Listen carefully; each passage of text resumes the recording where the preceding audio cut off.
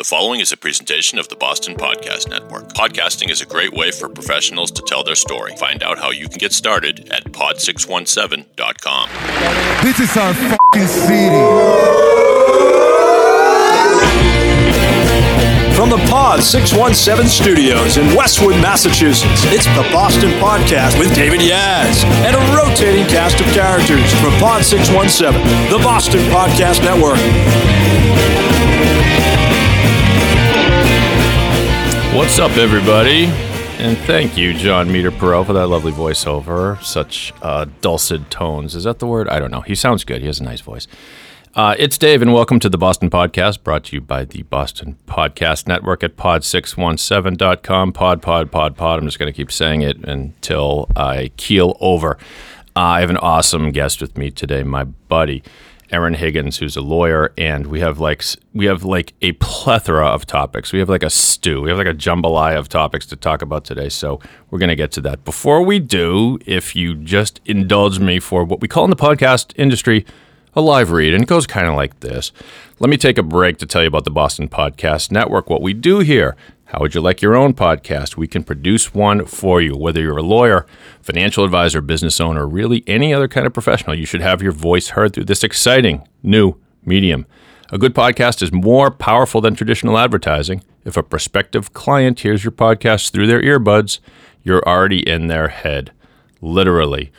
And I'm giving myself a round of applause for the correct use of the word literally. Get it right, people. I want my word back. Pardon me. Pod617.com will help you deliver a message and build relationships. Clients and centers of influence will delight in being a guest on your show. See, this is how it works, kids. Get yourself a podcast. You come here to our studios in Westwood. We'll record it for you. You'll invite guests on the show, and they'll be amazed at how great the show is. And they'll share it with their network, and they told two friends, and so on, and so on, and so on. Go to pod617.com to start planning. Be part of the pod revolution. Visit pod617.com. In pod, we trust. How did I do, Erin? Excellent, Dave. I need to turn her mic up. Erin is, I don't know if I'd call you soft-spoken. I can't call you soft-spoken. You're bold and fiery, right? Absolutely. Okay, good.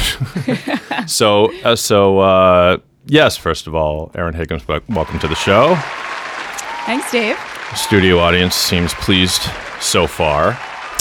Erin, I've known for a long time. She's a litigator, which is a kind of lawyer that you don't want to mess with. She is a defense attorney at Conn Cavanaugh, an awesome firm. Everybody I've always met from Conn Cavanaugh has been cool. And very cool firm. Very cool firm. Is my buddy Jim Peliquin still there? Still your colleague? Jim is still there. He's Can't get rid of that bastard, huh? No. Absolutely. Salt of the earth guy, in Absolutely. truth. Yep. Love Jim Peliquin. So Erin's my buddy. I've known her for, I don't know how long, way back to my days at Lawyers Weekly, but I wanted to have her here because she's cool. And, I mean, no matter what you talk about these days in terms of, current events and everything, so many of it touches upon the law, and not everything we talk about necessarily in Erin's lane, so to speak. But she'll have some cool things to say. So, in a nutshell, tell us. People know you're a lawyer and you're wear fancy suits. Except today, she's wearing jeans. People, it's casual Friday. But tell us what you do. Sure. So, as Dave said, I'm a litigator. That means I'm the kind of lawyer that goes to court, and I represent people in litigation, lawsuits that are filed. And I do all kinds of lawsuits, represent all kinds of clients. But one of the things I do a lot of is represent other lawyers. So folks may not realize that lawyers have to follow a strict code of conduct. Lawyers often have questions about whether what they're doing is following that code of conduct. And so I'm one of those lawyers that people call if they have a question about whether what they're doing complies with those rules of conduct, which are called the professional rules. And so I'm the lawyer other lawyers call to ask questions.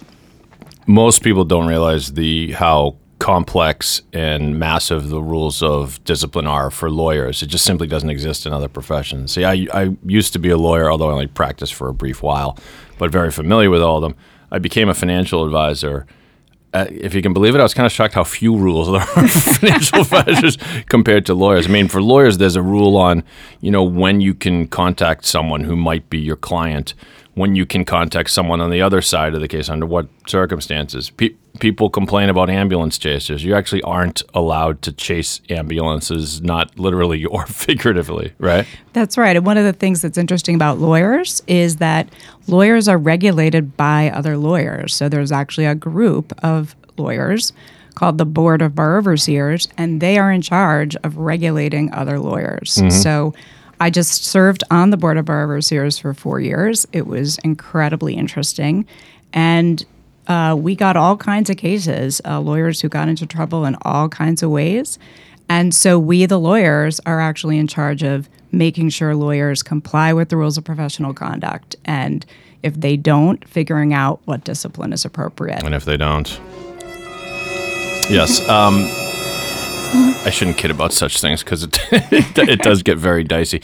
But so I confess I don't think I've ever known this. So you're on the Board of Bar Overseers. The chief person is known as Bar Counsel. I don't know who that is right now. I assume you do. Who is it? So Bar Counsel is right now a woman named Connie Vecchione. Oh, Connie, of course. Yeah. She's actually retiring, and they're looking for a new Bar Counsel. Okay. But the Bar Counsel is actually the prosecutor, and the group that I sat on is kind of the adjudicatory body. They're the people that actually, the Bar Counsel represents the state. Lawyers have their own lawyers who represent them. And the Board of Bar Overseers decides, sits in a capacity of deciding, who's got the right side of the story and what the discipline is going to be. But how big is the panel? So you're on a panel of people actually hearing all the evidence and everything? So each case gets heard by a hearing panel of 3 people. Another interesting thing is that panel is going to have 2 lawyers on it and a non-lawyer. Oh, yeah. So the layperson role. The layperson. So that person can be an accountant or a banker. And actually, the Board of Bar Overseers is always looking for people who want to serve as non-lawyers on those hearing panels. Why is that? Why have the non-lawyer? I think there's a non-lawyer. Did I just open a can of worms? Go ahead. I think there's a non-lawyer because I think for the person who's actually bringing the complaint, you might think, geez, it's not really fair that lawyers only get judged by other lawyers. So the non-lawyer is there to make sure that everybody feels comfortable that it's not only lawyers who get to weigh in. Yeah. I think that could go either way, too. I think lawyers could be super, defend your own. In some cases, lawyers could want to defend their own, like, Jesus, there, but for the grace of God, go I. But in other cases, they could be, so strict by the rule, and you might need a layperson to say, this guy really only did this. It's not I know I'm just a layperson accountant, but it's not that bad. Or I don't know how it usually works. Actually, I think it's a pretty good observation because in my experience being on the Board of Bar Overseers, which actually hears the appeals from those hearing panels, we also have non-lawyers on the board. And currently there's a doctor, there's a former clerk of court, and a banker. And in my experience on the board, those folks actually were, I think, more likely to have empathy for the lawyers who got into trouble than the lawyers. Good. I like that. Do you know, this is going to be, you're going to wonder why I'm asking you this question. The hearings, the evidentiary hearings before the board, is there an archive of tapes of those things? Do you know? They are recorded. They are recorded. They are recorded. Now, they're not transcribed, so you'd have to transcribe them. But the whole process, once it gets to the hearing stage, it's public. Yeah, right. So any member of the public who wanted to go to one of these hearings could actually go. So I have a hidden agenda. So when I was at Lawyers Weekly, I covered the disciplinary hearings connected to the Demoulas case, which you'll recall because it was very interesting case. Yeah. So Gary Crossan and Dick Donahue and Kevin Curry were brought up on disciplinary charges because they had lured this clerk of a judge through some subterfuge. I can't even possibly explain the whole story in a short amount of time.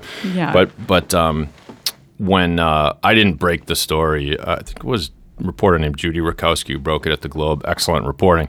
I kind of came in after the fact, but I went through a lot of the transcripts. That case was a big case, so very big case. So that one happened to have been transcribed. But I'd love to get those tapes because what do I do now? I produce podcasts. I think that would be a cool case to go back and look sort of after the fact. That would be a cool case. All and right. that was a case that was so complex. And just for people who don't know anything about the case, as Dave mentioned, these lawyers actually persuaded a clerk of the judge who was hearing the case. This was an argument between different members of the Demoulas family. Actually persuaded this clerk that they were going to offer the clerk a job and flew him to some remote island location to interview for this job. Nova Scotia. Went up to Nova Scotia. All to get the clerk to give them inside information about what the judge was doing. And so that case was so complex that they appointed a special hearing officer. You might remember Ellen Carpenter. Ellen Carpenter, yeah. God rest her soul. God rest her soul. Yeah. And that case, I just remember Ellen going from place to place, dragging boxes of documents from that case with her. It took her, I think, about 6 months to write the decision. And you could tell it was masterful. Like it was lengthy. It was masterful. She left no stone unturned. And in my opinion, it was fair. It didn't work out so well for those lawyers. It didn't work out well. Yeah. But well, that we could go on and on. We could. And but it was just as a final footnote. There's so many like weird twists and turns to the thing even after the fact. You know, Ellen Carpenter writes a remarkable decision, and I'm not saying this had anything to do with it, of course, but she died from a brain aneurysm tragically within a couple of years.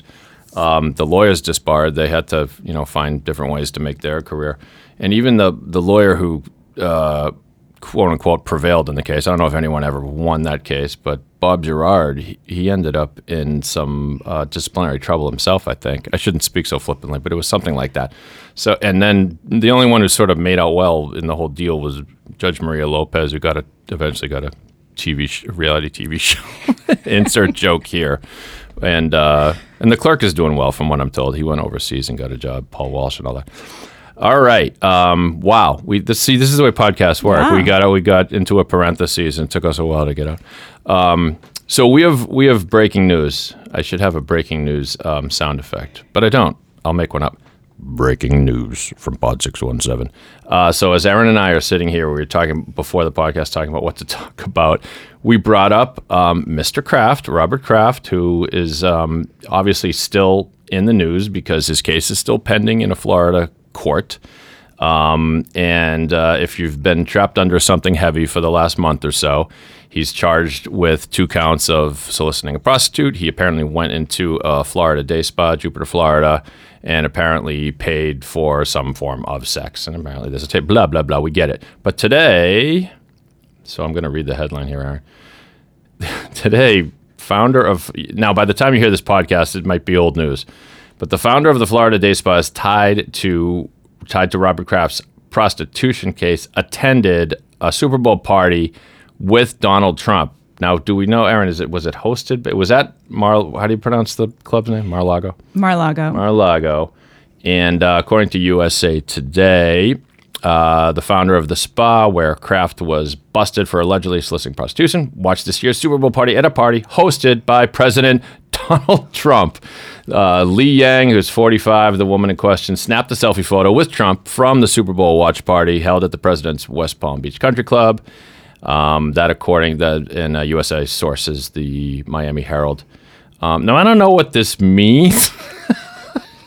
Isn't it weird?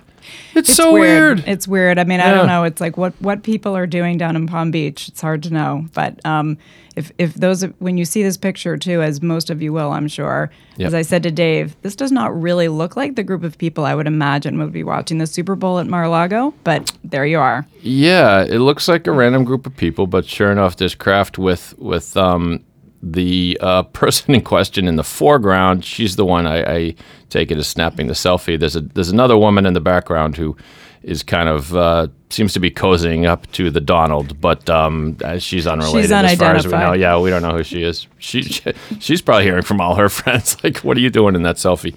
But does this mean anything? Erin, does this mean anything? Probably not, right?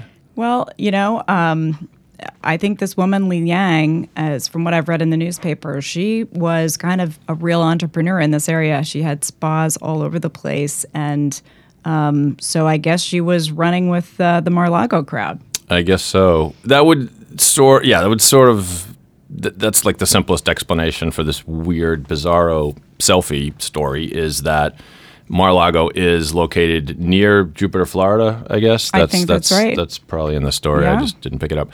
But so therefore, if the well-to-do are gathering at Mar-a-Lago for a Super Bowl party, she might be one of the people there. There's no indication from the photo that they know each other. And, if you're at a party with the president, you're probably going to want to snap a selfie if he lets you, right? I mean, even if you don't like him. Absolutely. Yeah. Yeah. I mean, I think what's sad about the photo and sad about that story is that here these Asian American women are that are being exploited, and this woman, Lee Lang, from all appearances, is herself Asian American. And so, pretty sad that that's, the kind of business that she was running. It does, in a way, bust a stereotype, I think, because I think, and again, I'm just sort of going down this road of stereotype alley, but the whole notion of human trafficking is the idea that women are being exploited, and I think most people would have pictured some rich and probably male sort of crime lords that are imposing their will on these women, and so it's just a little strange to see that there's a woman there. And anyway, but let's talk a little bit, Erin, just because I know you do some work with the Victim. I'm going to get the name wrong. Victim Rights Law Center. Victim Rights Law Center. I was going to jumble the words. Yeah. And so, in this case, much as people may make Robert Kraft the butt of jokes, it is worth talking about what connection it has to the serious problem of human trafficking, and right. and even if not human trafficking, in this instance, women who are maybe really doing sexual favors for paying men, possibly, against their will. I don't know. So what do you think about the whole thing? Well, as we were talking about before we started, there's actually an organization in Boston called My Life, My Choice. And I'm not involved with that organization, but I have been to their annual benefit. And one of the things you learn when you go to these events is that you think of sex trafficking as this thing that happens far away from you and that you would never possibly know anyone who's involved in sex trafficking. And what you learn when you go to these events and you hear from people who were victims of sex trafficking and their families and the effect it has on their families, it could be somebody next door to you. It could be the teenage girl who lives down the street who runs away from home and ends up in an impossible situation. So it really does drive home that it's all around us. It's very close to us. And actually, my daughter.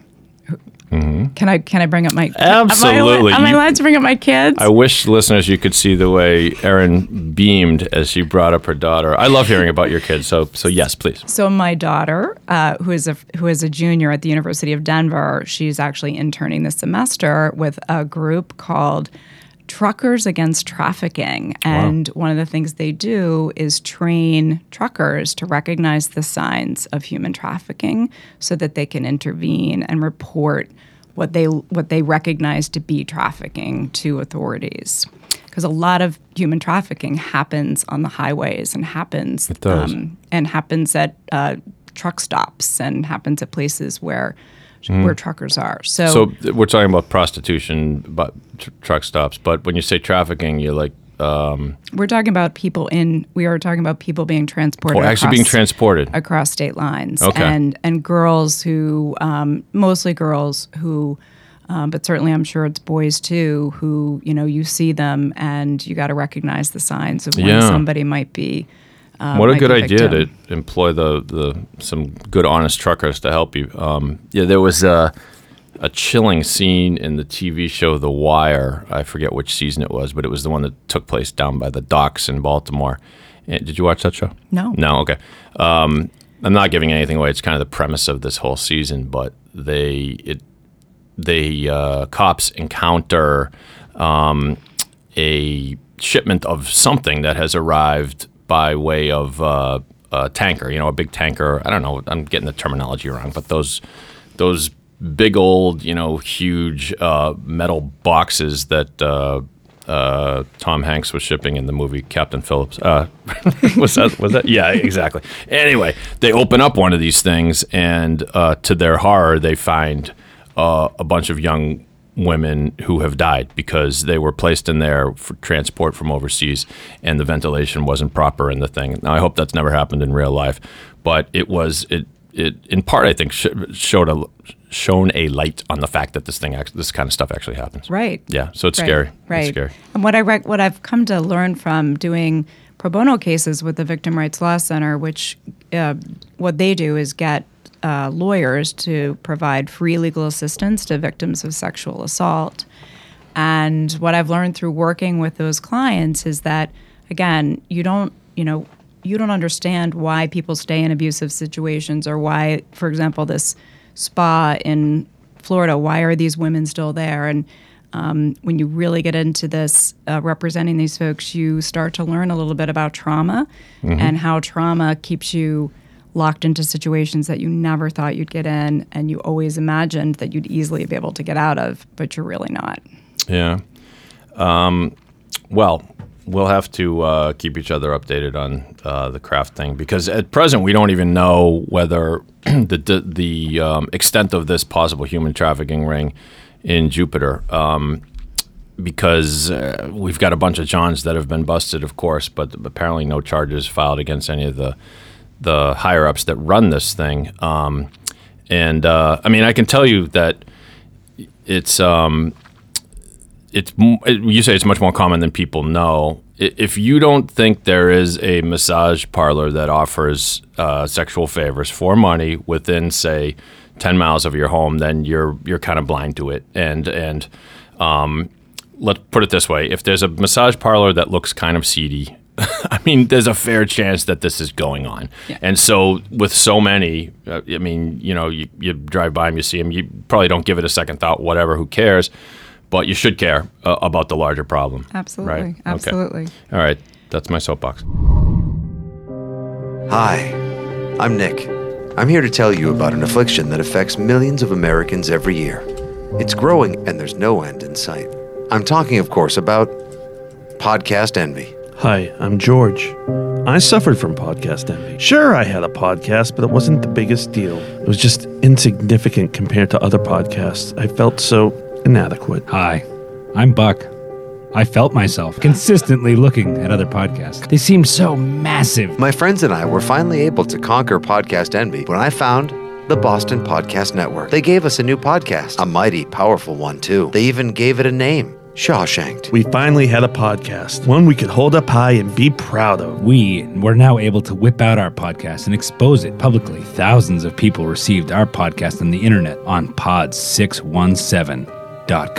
Some enjoy our podcast in bits and spurts. Many prefer to swallow it whole. Either way, don't wait any longer. Please act now. End your own podcast envy. Go to pod617.com and take hold of your own podcast. Find our podcast Shawshank. See if you can handle it. Don't be ashamed of your little podcast. Get a big one at pod617.com. On a lighter note, you ready for a lighter note? I'm ready for a lighter note. Anything else about your kids you want to brag about? Because I love it when you brag about your kids.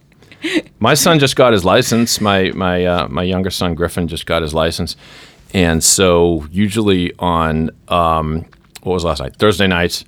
Usually we play racquetball and then get some dinner, but the racquetball place had all the time booked. So he was like, "Oh, that's cool, Dad. Let's just get some dinner. We'll watch Game of Thrones." I'm watching Game of Thrones for the third time. He's watching it for the first time, but it's cool watching it through his eyes.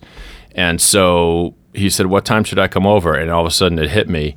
He's coming over to my place. I don't have to pick him up from anywhere. He's going to come to my place. He's going to enjoy dinner and Game of Thrones, and he's going to get in his car, and he's going to drive away. And it was like, my little boy's grown up, Absolutely. Well, next year, empty nester. Wow. My youngest is heading off to college. So, yeah. So what are you going to do with yourself? New phase. Absolutely. I'm going to do more podcasts. Good. Oh, my God. Yes. No, I'm looking for suggestions, because, my husband and I, we got to, I said to him, we can't go back to working all the time. We got to figure out what else we're going to do. Well, there's always alcohol. Yeah. That's and I assume some other things like hiking and, I don't know, some outdoorsy things, and read a good book and enjoy your peace. I imagine it's, my son Adrian has special needs, and he does live at a school away from where we are, But he'll always be, in our life a lot. And then Griffin, my younger one, still has a full year before he's off to college. So we still have the dogs.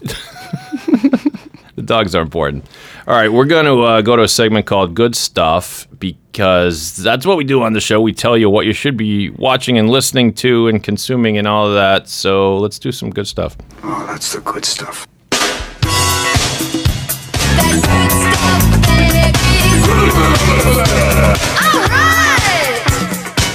How do you like the good stuff intro?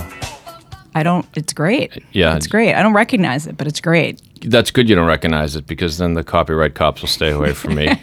Let's say it's loosely based on the B-52 song, Good Stuff. But the Robin Williams was in there too. It kind of sucks the fun out of it if I deconstruct my own sound intro. So, Erin, you just go ahead. Tell us the movie you want to talk about today. Sure. So, a couple cool things I saw recently. I saw Free Solo, the documentary about the guy who free soloed El Cap in Yosemite, which was an amazing thing to see. And I don't know that it makes me want to free solo any mountain at all. I don't think so. So let's talk about that. So first off, that won Best Documentary at the Oscars, Won Best right? Documentary. Yep. It was on National Geographic, and I think National Geographic were the people that filmed it. Yep. And so it was pretty interesting watching a guy who lived in his van for years and years while he, worked on this climb and practiced it over and over and over again with ropes, and ultimately did it without ropes. Yeah. So you said it, but just to drive the point home, because it's baffling. Picture a wall, really a mountain, but it's like a rock wall that goes almost straight up, and it's got all kinds of nooks and crannies and little things to hold on to. And you got this dude who, it's like the opening shot of the documentary. He's like a couple 100 feet high in the air, and you're looking kind of down on him. And by the way, how brave do the filmmakers have to be as well? I mean, they got harnesses and everything. Yeah, they're roped. They're roped. Yeah. But, and this dude is there. The only thing you notice is he doesn't even have gloves on. He's got like chalk. He's got a little bag of chalk on his back, and that is it. And he's got his bare hands, and he's got these little tiny, sneakers on his feet. And when you say there's handholds and footholds, sometimes there are, but some parts of it, you don't see those handholds and footholds. You don't know what the heck he's holding on to. And he is just using the balance of his body to stay up on this rock. And some of those shots, I mean, it was almost nauseating seeing how high up he was and realizing, and I think for the filmmakers, I mean, what they talked about a lot is if he fell. Yeah. And watching him, and there's actually a scene where one filmmaker cannot watch. He cannot watch. Yeah, that's right. He turns away like I was doing, and I'm so glad that's so well put, Erin, because I was doing the whole thing like no, oh my god, no. You just like no way, and you're sort of picturing whether you yourself could do such a thing. I mean, I don't think I have an unusual fear of heights, but I have a fear of heights when there's a chance I might plummet to my death. Exactly. And every moment he's doing this, he could die. Every moment. So. Yeah, that's. I noticed that too. That I thought to a point where it almost seemed like the filmmakers were wondering what their film was going to be like after the guy fell to his death, and it probably. I mean, in terms of being compelling, it probably would have been even better. I mean, I'm not like upset that he didn't die. Well, I think what was a big concern for them is too, if he did fall, whether they caused him to fall. Yeah. And they were really conscious of that throughout the filming, that they wanted to make sure they didn't distract him or cause him to lose his concentration, which, I mean, that would be a huge, huge guilt trip if you felt that you had done something like that. Yeah. So, it's like, so who's got the drone camera today? Stu the intern. Stu the intern! No! Drone guy. They said they were afraid of some drone flying too close, and even if he just kind of got distracted by that, sayonara. Oh boy. So that was a cool thing to watch, and I just, as far as like somebody being so obsessed with something and so dedicated to doing this one really weird thing that he worked on it for so long, that was really amazing. So the first question that I had when the doc started was, did they anticipate that he was going to die? That was sort of answered. It was sort of suggested that they were. It's almost like they were all, including his buddy, the fellow climber, seemed to be preparing himself for the day when this guy might fall his death. The other big question I had is, if people actually do this, apparently it's a small. They said like 1% to 2% of all rock climbers will try this free solo thing. So it's a small number. But my question was, what?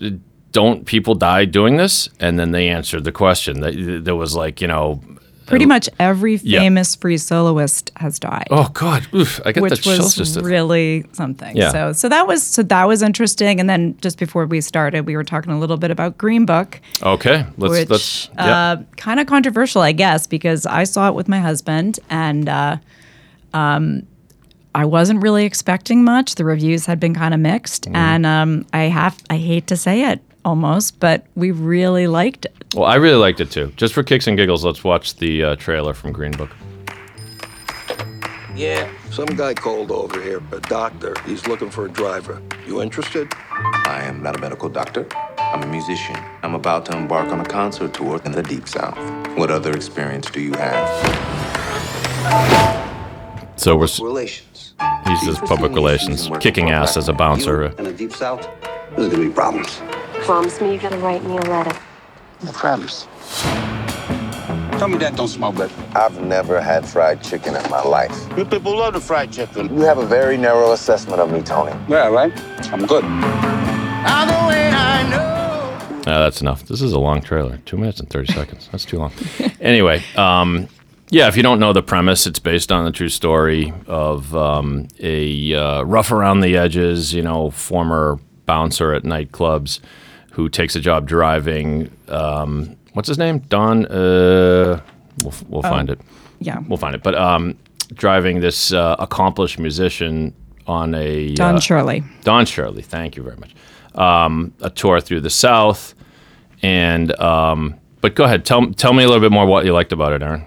I hate to say it, but it was just kind of one of those movies. It was easy to watch. It was kind of feel good. Had this happy ending, and I guess it kind of seemed cliche. But the sad thing is, we both walked out thinking that was really fun. So what do you say to the people who say, "Well, you're not allowed to enjoy it because the family of Don Shirley didn't okay it, and in fact, they're pissed that they did." Yeah, what do you think about that? I mean, when a lot of the controversy came out after it won the Oscar, right. And whether this was just one more show where there was this white savior who teaches the black musician how to eat fried chicken and how to right. do this and how to do that. I totally get it, and I agree with it, but it doesn't change for me the fact that it was just kind of a fun and enjoyable movie. The acting was good, and it kind of told a great story that, as it turned out, really lots of it was true.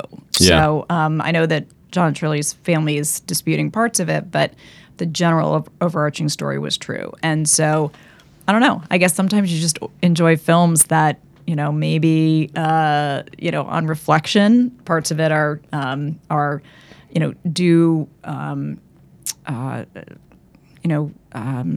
carry through stereotypes that maybe aren't great. Yeah. I mean, to me, it's all. I feel like we live in an age where you can twist anything backwards if you want to hate it. Like there are people that don't like the movie Hoosiers because at the end of the game, the all white, Hickory High basketballers play a great team from a different town that happens to be predominantly black, and they win at the end against all odds. And some people say, well, this has racial overtones. It's like, they have to put down the black man coming up in basketball. And at some point you have to go, give me a break. First of all, it's a movie. So it can't be, like when you watch the movie, it can't be a true retelling of everything that happened. They have to take creative license in order to make some points. It's not a documentary. It's not, even documentarians can be accused of manipulation and all that, but at least you're seeing like pretty much the facts and the real testimony. This is a movie. And so it is told through the eyes of what's his name? Tony Lip, right? Tony Lip. Who, by the way, did you know this? Did you know that the real life Tony Lip was in The Sopranos? TV show? I saw that when we looked up to see how much of the movie was true. Right.